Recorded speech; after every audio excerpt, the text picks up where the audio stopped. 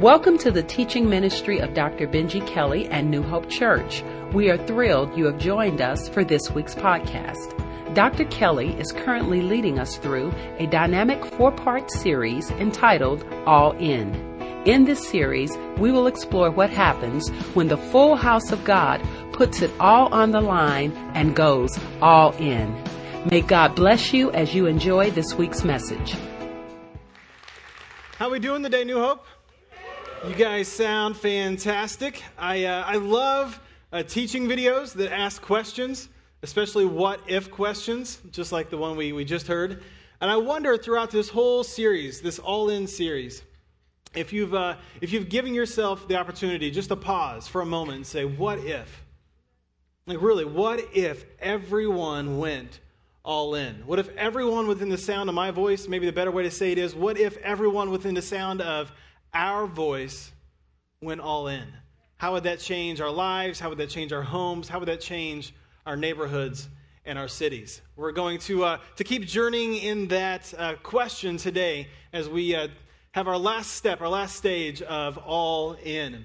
Throughout the series, Pastor Benji has been giving us great helps to make sure that we have tools to go all in. One of those has been a 6-month reading plan. And I hope some of you guys, or I hope all of you have been diving into that. And he's also been challenging us to pray at what time? 7:14 a.m. or p.m.? Both, right? Let's just do both. Where are my morning people? Who's been praying at 7:14 a.m.? I thought there'd be more of you. But where are my evening people? So is everybody else? All right, good. All right. He's been challenging us to serve, to get into ministry and to be serving. We've got the volunteer fair set up outside today.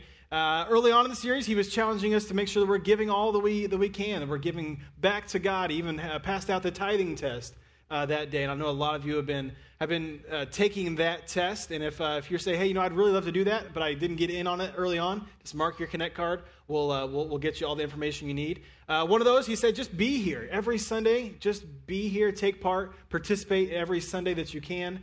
And then there's been one more that he's sharing that I'm just going to leave in suspense for a minute because I'm going to come back to it at the end of my message today. So today we're going to take that next step. And at the end of my message today, I'm going to ask a very similar question that the video did, only just a little different. It said, what if a group of people went all in? So I'm going to ask something very similar, but just like I said, a little different. I'll tell you, I'm honored to be a part of this series because I think it's such an important series for the life of the church. And as we look towards the next decade of New Hope. So I'm honored to be a part of it. And I wonder if just for a moment, because I'm sure you guys have been really appreciative of everything Pastor Benji has been sharing up here. What if we just give him a quick shout out right now? Let's go ahead and do that.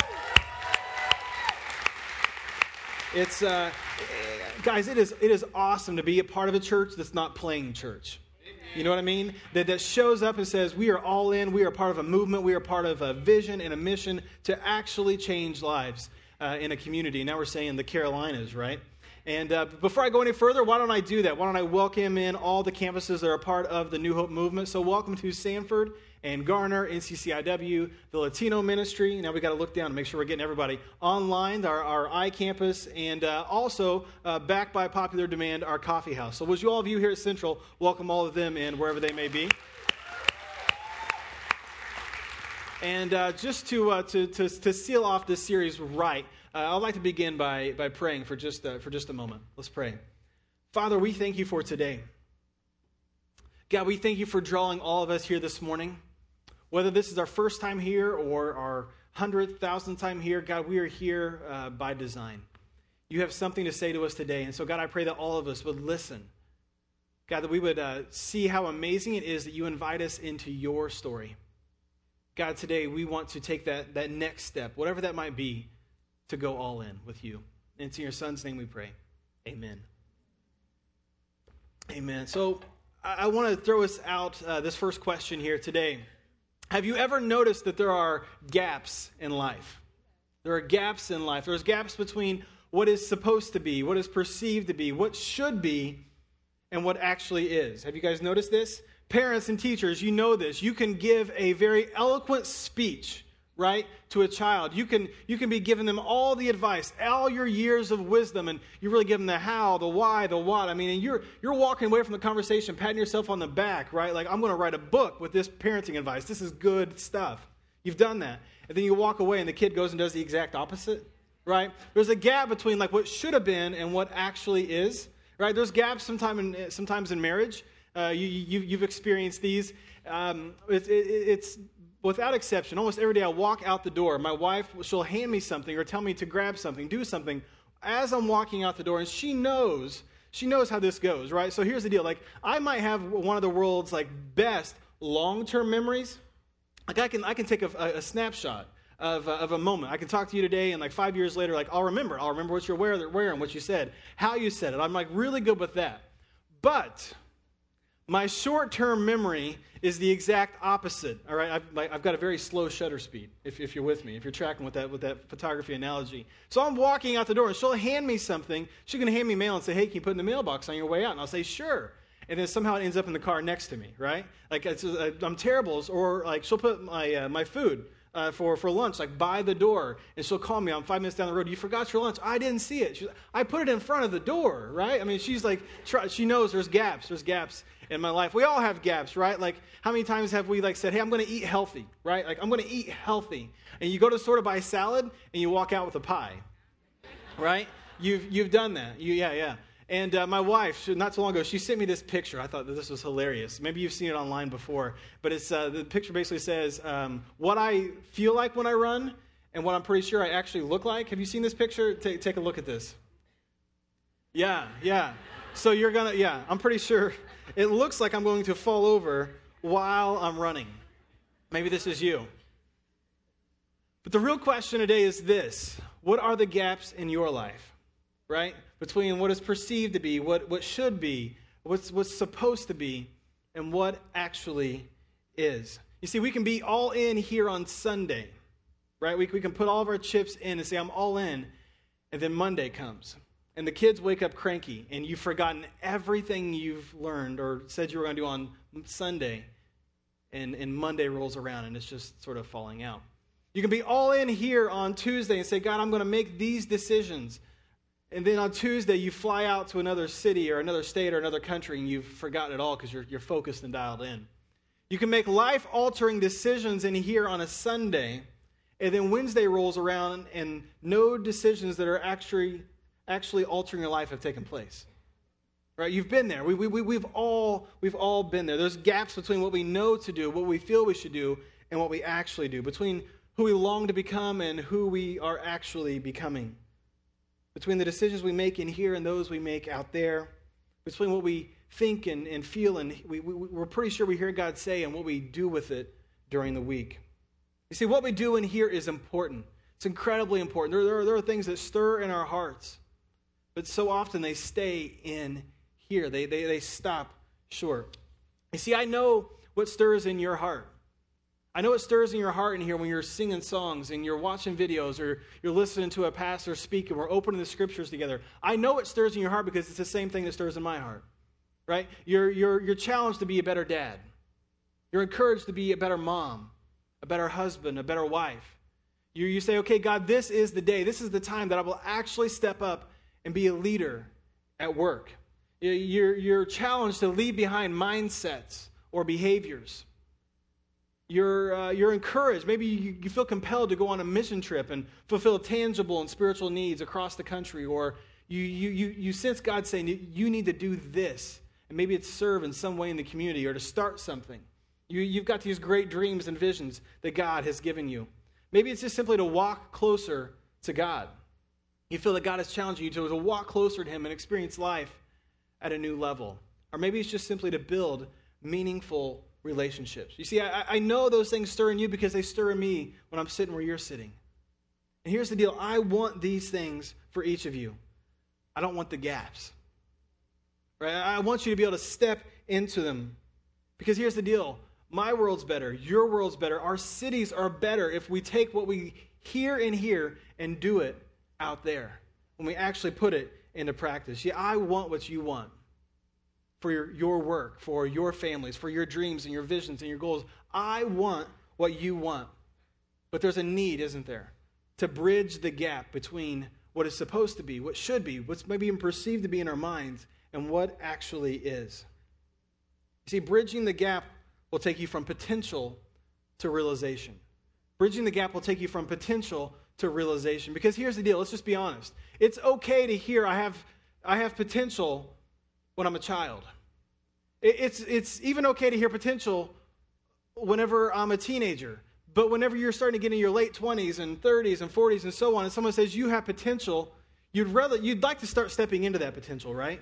You'd like to start realizing, you'd like to see it actually start coming about in your life. And here's the deal, I want this for you too. We're going to be looking at James today. James chapter 1. And as we're doing that, I want to encourage you to grab out your teaching notes. We're going to be using these throughout. Actually, I had to laugh last week because if you were here last week, Pastor Benji said, we switched weeks. I was supposed to teach last week, and him this week, and we switched.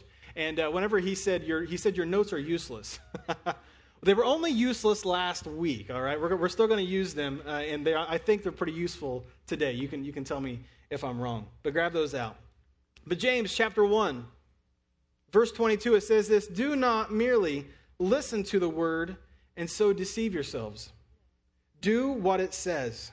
You see, James knew then what we know now. There's gaps in our lives. Yeah, you can't simply go to church and say, I sang, I showed up, I felt good, I'm changed, right? We've got to do something with what we're feeling. Now, these are all pretty familiar to us in here, right? Even if this is your first time, you've probably seen these around the community. We all have them on our cars. There's a lot right now full of these magnets whatever campus you're at. And what does this say? I mean, I remember before I actually came to New Hope, seeing these around the community, and I was like, I love that line. What does it say? This changes everything. And so I was curious from an outsider looking in. I'm like, what changes?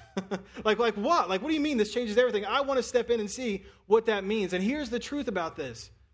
If what we hear and feel and see in here, if we take it out there, church, it does change everything. It genuinely does change everything, but only if we put it into practice. So I love what James says here. He doesn't pull any punches. That's James. If you just need someone to sort of punch you in the face and step on your toes, go read James today. All right, that's what he does. He says, don't deceive yourselves. There's no one pulling the wool over your eyes. You're doing it to yourself. We can tell ourselves stories sometimes, can't we?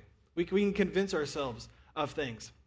I remember something very vividly that I did to myself once. I sort of let my imagination run wild, if you will. Whenever my wife and I, when we lived in California, we lived right in the middle of downtown Pasadena when I went to Fuller Theological Seminary. And I would go for runs. I'd run a few miles out, and I'd just kind of take that same path and run it back. And I'd run through downtown Pasadena. I'd go through Caltech, which, just Caltech Institute. And then I would go into a little town called San Marino.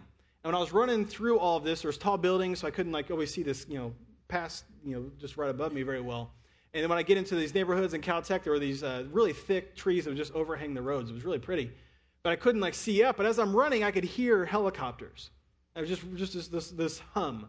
I didn't think much about it because when you live in LA, you just you have to get used to all the helicopters. They're everywhere, right? I mean, you hear them all day, all night.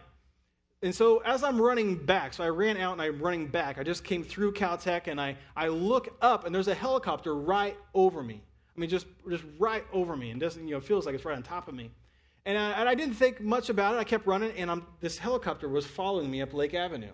Right? It was just Lake Avenue is just a main drag that just sort of separates East and West Pasadena. And I'm running up Lake, and it's just hovering right over me. And I start thinking oh, when I'm watching TV and I'm watching them chase a car, right? Or even worse, so there was a burglary that just happened, and they're trying to find the person. Like the news crews will go and help the cops find that person. And so I'm there's somebody right around me because this helicopter is following me. Well, I get up to Lake and Colorado. Colorado is where the Rose Bowl parade is. So I was heading north, and I turn to go west. And as I turn to go west, now I can see a little more. And I not only see there's a helicopter following me who then turns and goes with me, but there are also two more helicopters behind me and in front of me. And they're just circling. So now there's three, right? So I take off and I'm running down Colorado. And as I'm running down Colorado, I turn on to Madison. I'm just I'm not far, maybe a half mile from my house. I then look up and see there's 2 more helicopters. So there are 5 helicopters swirling around me. And so now I'm no longer thinking they're looking for somebody. They're looking for somebody, and they think I'm that guy. You know what I mean? And so I'm running too. It's like my blood's flowing, adrenaline's going, I'm like, my imagination is running wild. So I run into our apartment, like I run up the steps and I run in. And I should say this too. So like I said, right downtown Pasadena, on the other side of our apartment complex, a number of really tall buildings. On the other side is an interstate that just sort of runs right in the middle of Pasadena as well, and it kind of goes underneath. So like they're not like above the city where you can see them. They sort of go underneath the road, or kind of subterranean. And so I run in to my wife, and I'm like, "You are not going to believe what has taken place outside, right?" And she's like, "I know. There was a wreck on the interstate, and the helicopters." She's like, "Every news channel is picking it up." Oh yeah. That's exactly what I thought was happening. It's exactly what I thought was happening. Sure. I don't know if I ever had the guts to tell her what I actually thought was taking place. We can let our imaginations run wild, can't we? Right? Like we can tell ourselves some serious stories. And James is saying, if you simply hear the word, read the word, feel the word in some way, and you don't do something with it, you're telling yourself a story. You're letting your imagination run wild because what is perceived to be is not what actually is. Jesus says it this way in Matthew. He says, "Therefore, everyone who hears these words of mine and puts them into practice is like a wise man who built his house on a rock. The rain came down, the streams rose, and the winds blew and beat against the house." He's just saying this is what happens. There's storms. "Yet it did not fall because it had its foundation on the rock. But everyone who hears these words of mine and does not put them into practice is like a foolish man who built his house on the sand. The rain came down, the streams rose, and the winds blew and beat against that house, and it fell with a great crash." Jesus is saying this is going to happen. The storms are going to come. But what foundation are you building upon? I mean, let's just be honest with ourselves. There's times, right? There's times where when it feels like the wind and the waves are just overcoming you and life is about to crash, there's this moment, there's this thought, if I just would have done, maybe I wouldn't be in this predicament. If I just would have done what I heard God already say, if I just would have moved when I felt convicted by the scriptures that one week, if I just would have put into practice what that pastor was saying, maybe I wouldn't be in this situation. We've all been there. See, my goal today is not to make you feel bad. Not at all. My goal is to help you do well. You follow me? I'm not trying to make you feel bad. I'm preaching to the choir. I have these things I hear God say, and I'm too slow to put them into practice. My goal is not to make us feel bad today, but to help us do well. Let's put these things into practice and see how it changes things around me, around all of us. James continues on. Verse 23, he says, "Anyone who listens to the word but does not do what it says is like a man who looks at his face in the mirror and after looking at himself goes away and immediately forgets what he looks like." Well, just in case you didn't think, James has a sense of humor. He's having some fun with this. If you hear the word and you don't do anything with it, he's saying it's like looking in a mirror and walking away and forgetting exactly what you look like. Now, let's take this a little bit further. Let's say you wake up and it's a Friday morning, like it's been one of those weeks. It's Friday morning. You wake up, you look in the mirror, and you cringe, right? Like, oh no, too early to see this face, right? But you don't do anything with it. You just go on to work. 10 a.m. rolls around, your boss calls you, and you're like, "I don't know what's going on with you today, but you need to straighten up." And you look at your boss and you say, "Hey, I looked in the mirror." Is that going to be enough? No. Let's say you go out in the hallway and one of your coworkers pulls you aside and they're like, "Dude, I do not know what's going on with you today, but you need to straighten yourself up." And you get on them, you're like, "Well, you know what? Hey, listen, would you pray for me? I know I look bad, but would you pray for me?" They're going to say, "I'll pray for you, but go do something," right? Go do something with this mess. Go clean it up, right? Let's take it one step further. Imagine this is your house. Go ahead and pop that picture up on the screen. Imagine this is your house. When I was showing it this morning, they're like, "Is that your house?" "Yes, this is my humble abode." Imagine this is your house, and every day your neighbors walk by your house, and they get on you and say, "Paint your house. Paint your house. Paint your house." Your friends are like, "Seriously, you're making the neighborhood drop. You need to paint your house." So one day, feeling convicted, you go to the paint store, you buy paint, you bring the paint home, and then for days later, your neighbors are still saying, you need to paint your house, you need to paint your house. And you look at it and you're like, I bought the paint. I bought the paint. What more do you want? Right? If we don't apply the paint, we've actually gained nothing, right? If we don't apply what we're hearing the Spirit of God share with us here, out there, we've gained nothing. We've gained nothing. It's sort of like going and buying weights or exercise equipment. You've been there, right? You bring them home and they just collect dust, right? They become, your exercise equipment becomes a coat rack, right? You've been there. Or you bought a gym pass. It was the first of the year. I'm going to get in shape this year. You bought a gym pass and you never made it back to the gym. By year's end, have you gained anything? Probably just weight, right? Like we've all been there. You see, I'm a pastor because I believe what happens in here, as we're sitting in rows, I believe it matters. I believe things begin to change here, but they only begin to change in here. We've got to go and actually do something with them. You see, I believe the things that God actually puts on our hearts in here will change lives. It will save marriages. It will save families. It will save children. Like what takes place in here will have far, reaching effects across the globe. I believe it. I believe it, but we've got to take it from here for that to actually happen. Recently, I heard about an author. Her name is Bronnie Ware. And before she was an author, she was I believe, a nurse who worked in hospice care for a long time. So she spent a lot of time with people when they were at the end of life. And so over time, she would just sit with them and talk with them. And as they would share their regrets, she began to sort of make notes. And she said, a lot of people were sharing the same thing. A lot of their regrets were very similar. And so she actually wrote a book called The Top 5 Regrets of the Dying. Just that simple. The Top 5 Regrets of the Dying. She kind of took a lot of she was hearing and kind of condensed it into 5. I took those 5 and I condensed them into 4. I think 2 of them are very similar, so I'm going to share them with you guys today. The first is this. Those at the end of life, when they had regrets, they said they wish they would have pursued happiness. They wish they would have pursued happiness. And she said it was interesting. They didn't actually realize happiness was an option. They were so afraid of change in their lives that they convinced themselves, they convinced others that they were content, when deep down they knew that they wanted more. The second was they wished they had made friendships a priority. They wished they had made friendships a priority because when they were laying on their bed about to die, they felt very lonely.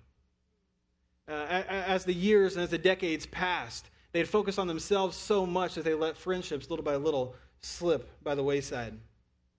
The third is, they wish they didn't work so hard. And what was interesting in her book, she actually says this. Men, are you listening? Every single man had this regret. Everyone. They wish they didn't work so hard. She said many of the women said the same. They felt like they missed out on precious moments, precious years with their children, and they missed out on friendship with their spouse. Everyone said, I wished I wouldn't have worked so hard. And finally, and these are the 2 I kind of condensed together. It says they wish they had the courage to live lives of personal calling and conviction. They wish they had the courage to live lives of personal calling and conviction. They had so many unfulfilled dreams. And here's the kicker. It was due to the choices that they did or did not make. It wasn't like they were at the end of life saying, this happened to me. It was based on the choices that they did or did not make that they had all of this regret. She said many actually developed illnesses because they let the bitterness and the resentment just store up in them for years upon years upon years. And that's where the illnesses that they were laying on the deathbed actually began. Isn't that amazing? And so what's incredible about all this is all these people sensed. They knew there was something they were supposed to do differently, but for some reason they didn't bridge the gap to actually doing it. They didn't step into it. They didn't realize their potential. I think that's why James says what he said. Let's read it again. Anyone who listens to the word, but he does not put it or does not do what it says, is like a man who looks at his face in a mirror. After looking at himself, he goes away and he immediately forgets what he looks like. James is saying it's foolish to hear it, to know you should do something about it, but never actually doing it. But he continues. There's good news for us. James doesn't stop there. Verse 25, but the man who looks intently into the perfect law that gives freedom, and continues to do this, not forgetting what he has heard, but doing it, he will be blessed in what he does.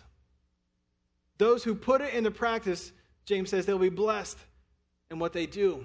And what's incredible is he actually uses the word freedom. I think that's fascinating. I think there's a lot of people who either grew up in the church or sort of just have a bad picture of what the church is, don't think of the church as freedom. You know what I mean? But those of us who have put the principles we've learned in the scriptures into practice, we would say, yeah, there's freedom there. When I started doing what the Bible said with my finances, there was freedom.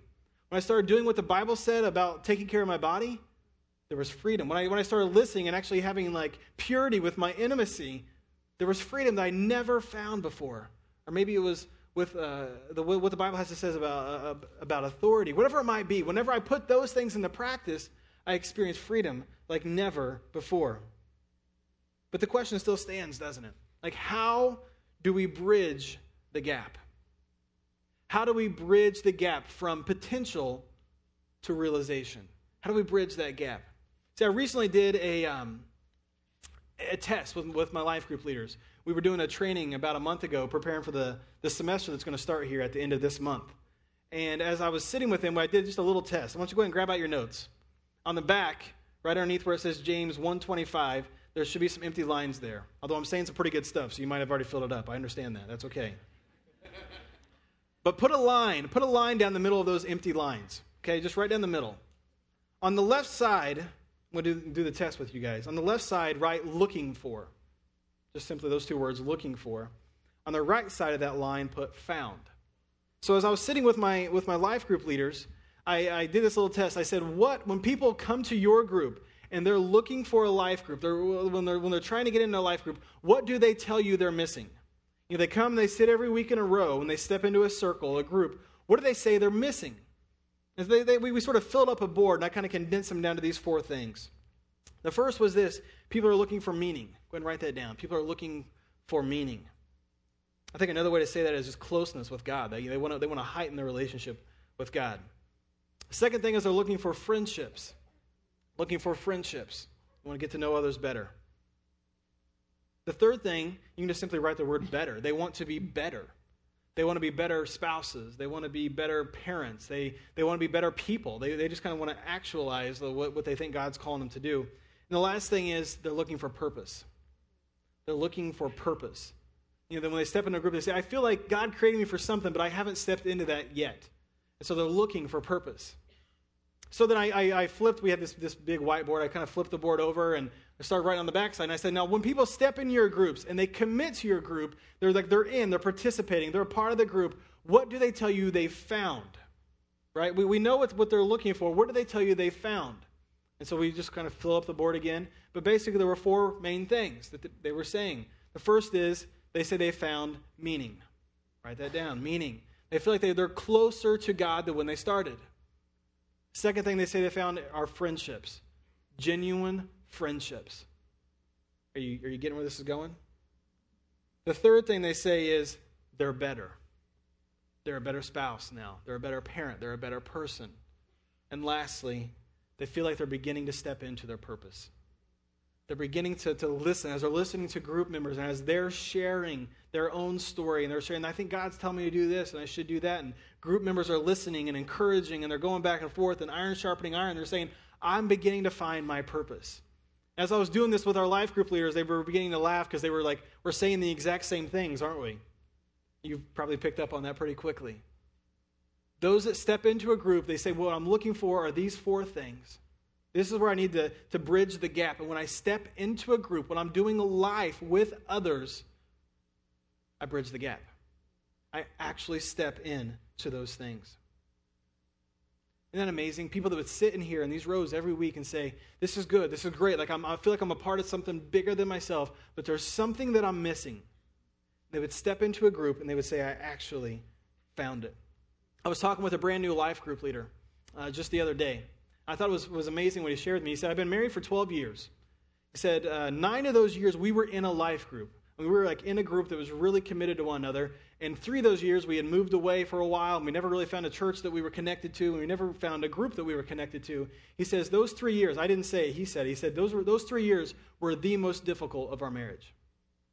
and it's not a coincidence. So when we are in a group and we're doing life with others and we're challenging each other, we're listening to each other, we're getting to know one another better, our marriage was better. We were better people. We liked ourselves when we looked in the mirror. We were better people. It was bridging the gap. And you see, it's not a mystery. It's not a mystery why this actually bridges the gap. See, God created us to be in community. He created us to live in community together. If you look in Genesis chapter 1, God simply says, let us, talking about himself, the Trinity, the Father, Son, Holy Spirit, let us make man in our image and in our likeness. And what's interesting in chapter 2, after he makes the man, he says, it's not good for man to be alone. That word alone actually means, in the Hebrew, it's like a limb without a body. It's not good for man to be alone, like a limb without a body, to be disconnected. And it says he creates woman for community, that they would live in community together. See, God exists in community, and he created you for community. When man was alone, he said it's not good, but after both were there together, he said this is good. This is how it should be. And when we live in community, we reflect the image of God. When we do life together, we reflect God. We show others this is who God is. See, I don't think it's a coincidence that some of the greatest thinkers of our day, this is called the age of connectivity that we're living in right now. That some of the greatest thinkers of our day are trying to figure out how to connect people to one another. They're trying to figure out how to get desperate people to do life with each other, right? Facebook, Twitter, Skype, all the devices that are being created, iPhones and Droids and the like. All these ways, there's FaceTime on here. I can pull this up right now and talk to my wife, from afar. People, our greatest thinkers of our day, I think we would say these are brilliant people, are trying to connect us because we feel so disconnected. But here's what's interesting about this so-called age of connectivity. A professor of technology and society at MIT, Sherry Turkle, she says this: we are lonely but fearful of intimacy. Digital connections offer the illusion of companionship without the demands of friendship. We expect more from technology and less from each other. This is never going to bridge the gap. It's never going to fill the hole, is it? We were made to be doing life with one another, face to face, in a group, in a community with each other. See, the age of connectivity doesn't just on its own equal connectedness. And in the process of thinking that, we've missed out on so much. My life group, we were hanging out at one of our life group members' house last night. And as we were hanging out, I kept noticing people would go into their fridge, right? They just kept going into the fridge. And what I found out was the water spigot is actually on the inside of the fridge. You have to open it up to get in there. And I was just thinking to myself, and we kind of got talking as a group, everyone wishes they had a friend where they had fridge rights. You know what I mean? You've got those people, right? They come over to your house and you're just you just go so far back. You just you're such good friends. You got fridge rights, right? You don't have to ask, can I go? You just go, right? You just go and do. We all long for fridge rights. We all long for those people that we are just that close together with. But I wonder if we'll stop waiting to step into that. Now, I think it's amazing the ways, the things we choose to trust God with. As adults, we sort of pick and choose. I think God often challenges us to have the faith like a child. I was reminded of this about a week ago. I don't know if you remember, we had a really strong storm front that went through about a week ago. And there was the wind gusts were 50, 60 miles per hour and beyond. It was really crazy. And where I live, the homes are kind of old, and the trees they're grown up. I mean, they're huge, they're old. And we've had a lot of trees that have fallen in our neighborhood around our houses. And so as I went to bed, I just couldn't sleep because my kids, they sleep in the upstairs. And so I got up out of bed, and one by one, I went up and got each of my kids and brought them down and put them on the couch. And our baby we got, and we put a little pack and play. And what I thought was curious is none of one of them woke up. They just trusted. Right? I was talking to my oldest daughter, our 6-year-old, the next morning. I'm like, did you not notice that I brought you from your bed to your couch? She's like, yeah, I woke up in the middle of the night, and I just thought, the wind was kind of strong. Dad must have brought me down. Well, that's kind of amazing considering we've never done that before. It wasn't I've got her up in the middle of the night and brought her down before. We haven't done that. And I was like, she just trusted. Dad's got me taken care of. Yet when God tells us to get into community, like you were made for community, you're going to be like a limb without a body without community. You need others. We're like, maybe I'll trust. Maybe I'll listen. Maybe I'll get into a group. I wonder today if we would just stop and say, God, I'm going to trust you. I'm going to put all the chips in. I'm going to go all in. I'm going to hop in to a group with others. Pastor Benji has been challenging us all month with this verse. Love the Lord your God with all your heart, all your soul, with all your mind, and with all your strength. And see, I know for every one of you in here, you want to do that. You want to step into that. You want that to be your life. But if you don't bridge the gap, you're never going to realize it. You're never going to fully step into it. You see, the way you bridge the gap is by intentionally scheduling connectedness. Intentionally scheduling connectedness. You just have to build it into your life, right? Because if you don't, life's far too busy, and you'll get on month after month, year after year. You won't have put it in. And at the beginning, I said bridging the gap will take you from potential to realization. The way we bridge that gap is through intentional connectedness. I just want to land the plane with these 3 closing notes. The first is this: get in a group. Get in a group. Now, see, here at New Hope, we want to help you with this. We're not just saying get in a group and then leaving you on your own. We want to help you with this. We have life groups that meet all over our city throughout the year, throughout the month, throughout the week, all over. Right? We have semester-based. And like I said, they're going to be starting at the end of this month. They're going to be ending in May, which is kind of nice, right? You don't want to just hop into a group and just hope that, am I going to be in this thing forever, right? No. There's a semester. There's a semester, right? Tomorrow night, we're having a thing. It's a brand new event called Group Link. And there's a couple hundred already signed up for it at the various campuses. And in fact, there's a card underneath your seats, wherever you're at the campuses. There's a card underneath the seat in front of you. If you haven't registered for that, register today. You can stop out in the rotunda. You can go home and do it on the computer. Whatever it is for you, I want to encourage you, get in a group. See, listen, I'm being completely honest here. My goal is not to get you into a New Hope life group. I think they're pretty awesome. I know the leaders. I think you'll like them. I want you doing life in a group because you need it. Right? This is one of those things I can say, this isn't something I want from you. I want it for you. You need connectedness. Join us tomorrow night. We'd love to have you. The second thing is commit to a group. Commit to a group, right? Going to a group, just showing up, not really participating and hoping, expecting it to bridge the gap is sort of like looking in a mirror and forgetting what you look like, right?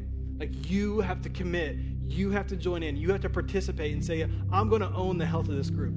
If everyone said, I'm going to own the health of this group that I'm doing life with, imagine how that would change things. And the last thing is this: invest in others.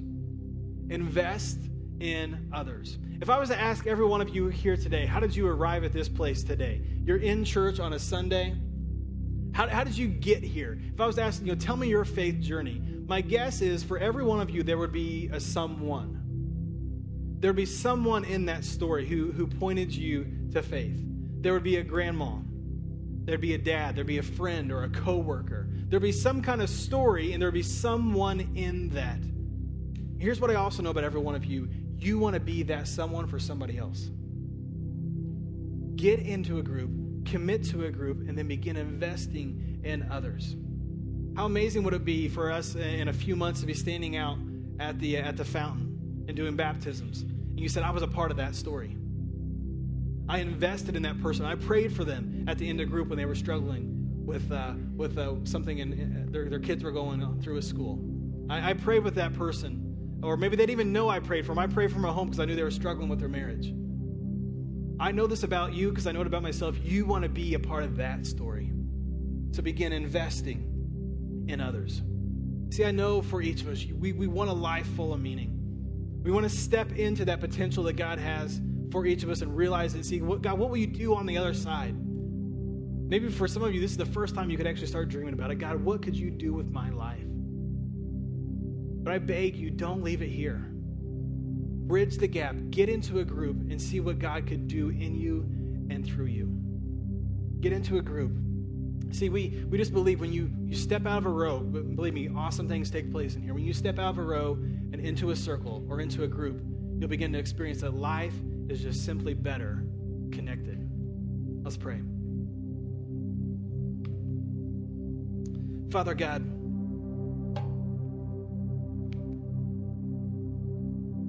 thank you for making us for one another. Thank you for modeling relationship for us. God, you exist in relationship.